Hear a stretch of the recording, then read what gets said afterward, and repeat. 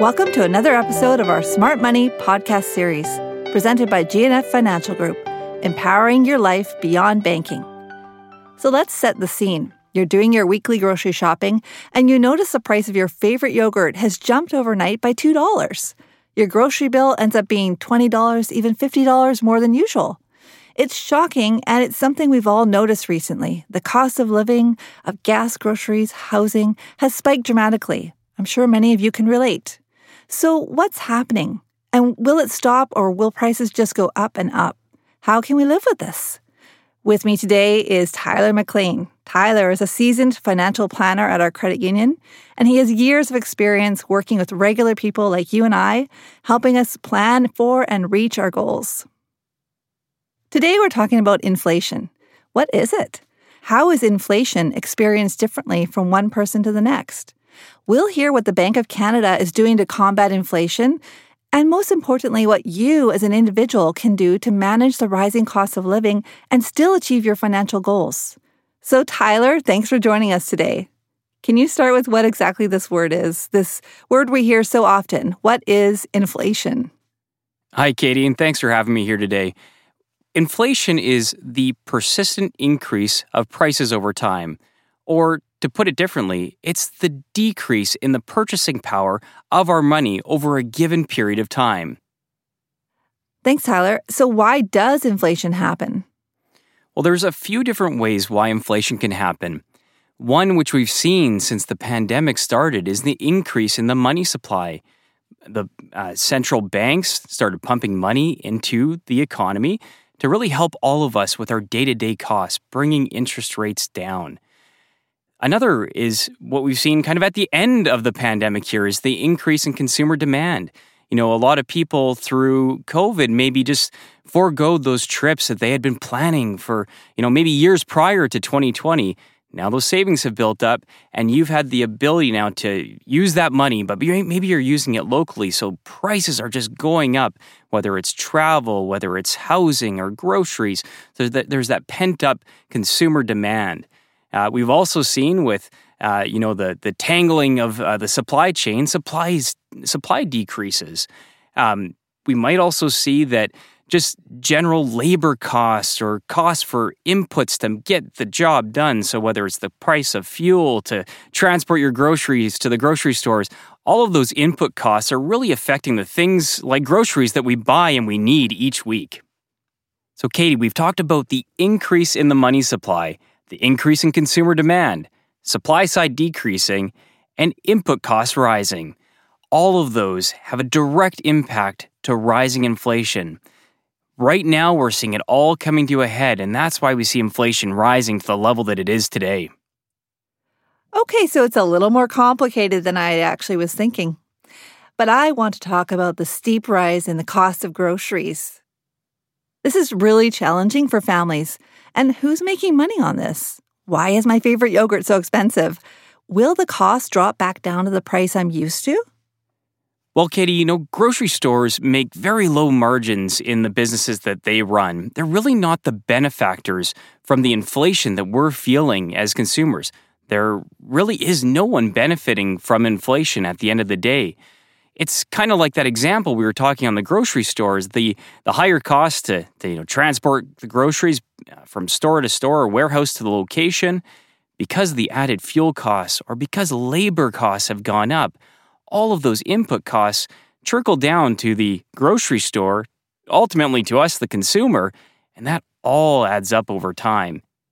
Next time you're at the grocery store walking down the aisles, take a look. You might find that your favorite bag of chips is a little bit lighter, but it's the same price. That's a new phenomenon we call shrinkflation. Shrinkflation, okay. So is that a new concept? Something we're hearing more and more, Katie. It's new for us to probably pay attention to. Good to know. So how is inflation experienced differently by different people? Well, I'll give you a case, Katie. If you were, we look around the lower mainland here and a lot of individuals who might be driving a Tesla or another electric vehicle, how is the rising gas prices affecting them with inflation?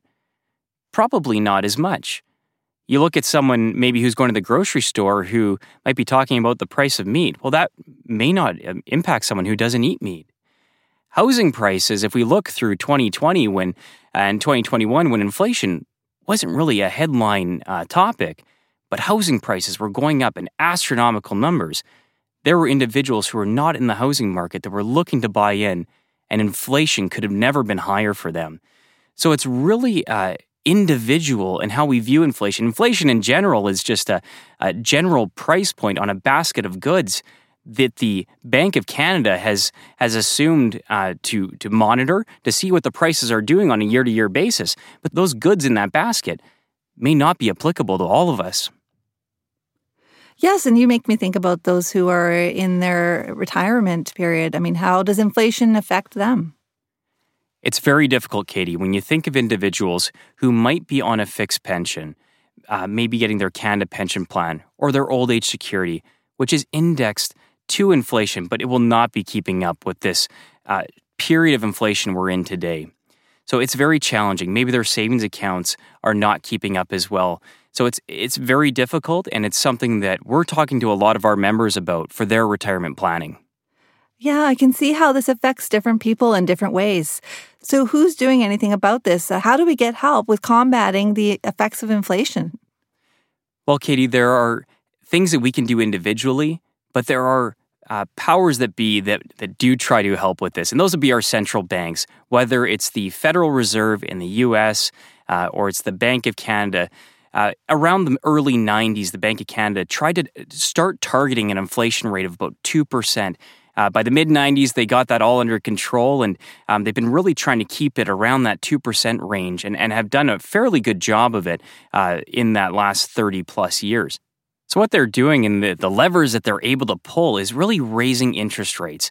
When they raise interest rates, it means that our cost of borrowing as consumers goes up. It's not just us, but it's corporations as well. It just means that we're paying more to the lenders that we have borrowed from. We have less in our pockets. So it starts to tighten up things in the economy. When there's less money floating around there, driving up prices, demand starts to drop and prices start to drop as well.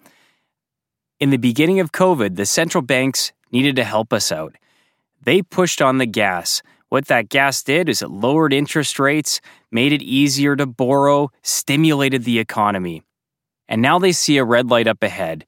That's why they have to raise interest rates and slow the economy down. So on the positive side, Katie, this won't last. U.S. inflation is starting to go down. We're starting to see signs of that, and that's the first signs that we are really looking for here. Canada will likely do the same. They'll follow suit with the U.S. All of this takes time. It's a bit of a bumpy ride to get to the finish line, but inflation will start to come down. Well, that's encouraging. So what can a person do to deal with the rising cost of living right now while inflation's still rising? Well, this is a great time, Katie, to pull out that family budget. Take a look and just see, are there any items on that budget that you can trade off? If we're used to steak that is rising, very highly in price as of lately, and you could maybe swap that out for chicken. Simple example of something that, easier said than done for the steak lovers out there, but it's maybe something you can look at in our own budgets. And then where are you putting those extra dollars? If you're saving that money, maybe you have the ability, if it works in your cash flow, to focus your debt repayment, especially those higher interest personal loans and lines of credit that have a floating rate. And that means that they're linked to those rising interest rates that the central banks are increasing. So if you have the ability to pay those down, focus on those. Okay, so even though my mortgage might be many, many hundreds of thousands of dollars, in this situation, I should look at those smaller loans with that floating rate and try and pay those down quickly.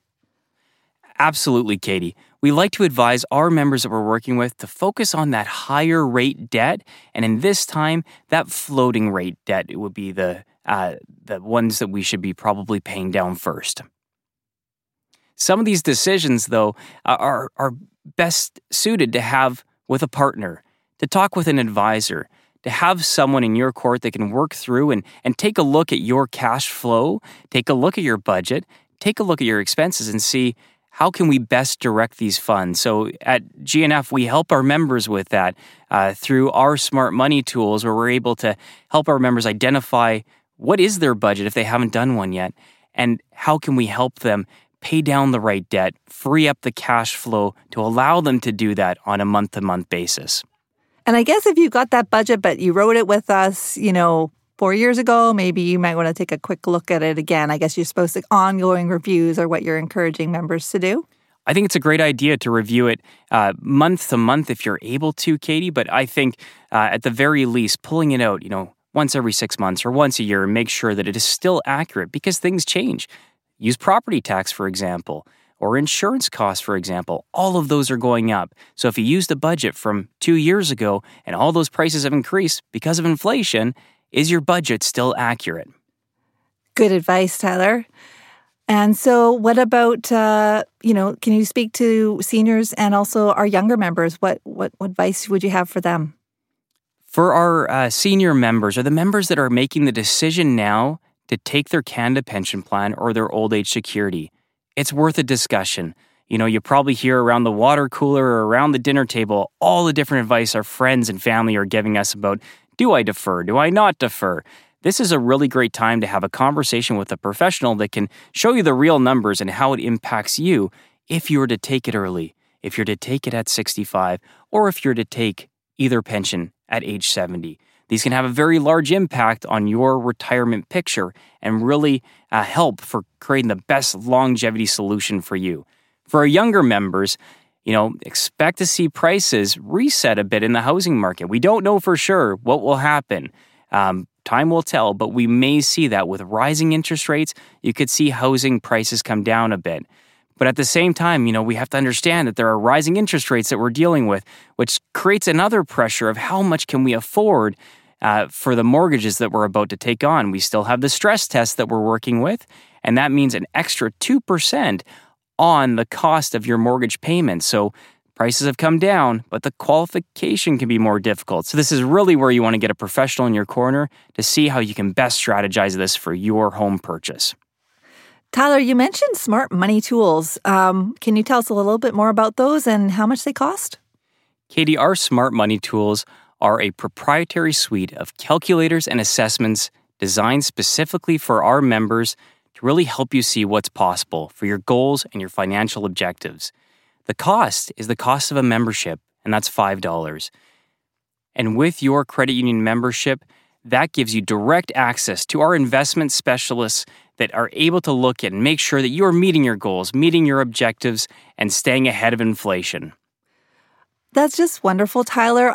There's been so many pieces of advice you'd offered us today, looking at your budget, being strategic about which loans you're supposed to be concentrating on during inflation. There's just so many things that we can do. And it sounds like, talking with someone like yourself might help us sort of focus and figure out what's the first step. So I want to thank you for your time today. Thank you for coming in and talking to us and kind of demystifying the idea of inflation today. It's my pleasure, Katie. Thank you for having me. It's good to know there are things we can do to combat the rising cost of living and set ourselves up for success. So thank you, everyone, for listening to this podcast. If you have questions or ideas for our next podcast, you can contact us through our website at gffg.com or call us at 604-419-8888. Are you ready to learn more? Visit us on Spotify and Apple Podcasts, where you can get great tips on everything from buying your first home to socially responsible investing and more. Subscribe to our channel and rate the show. We'll be back soon, helping you gain financial well-being with another Smart Money podcast.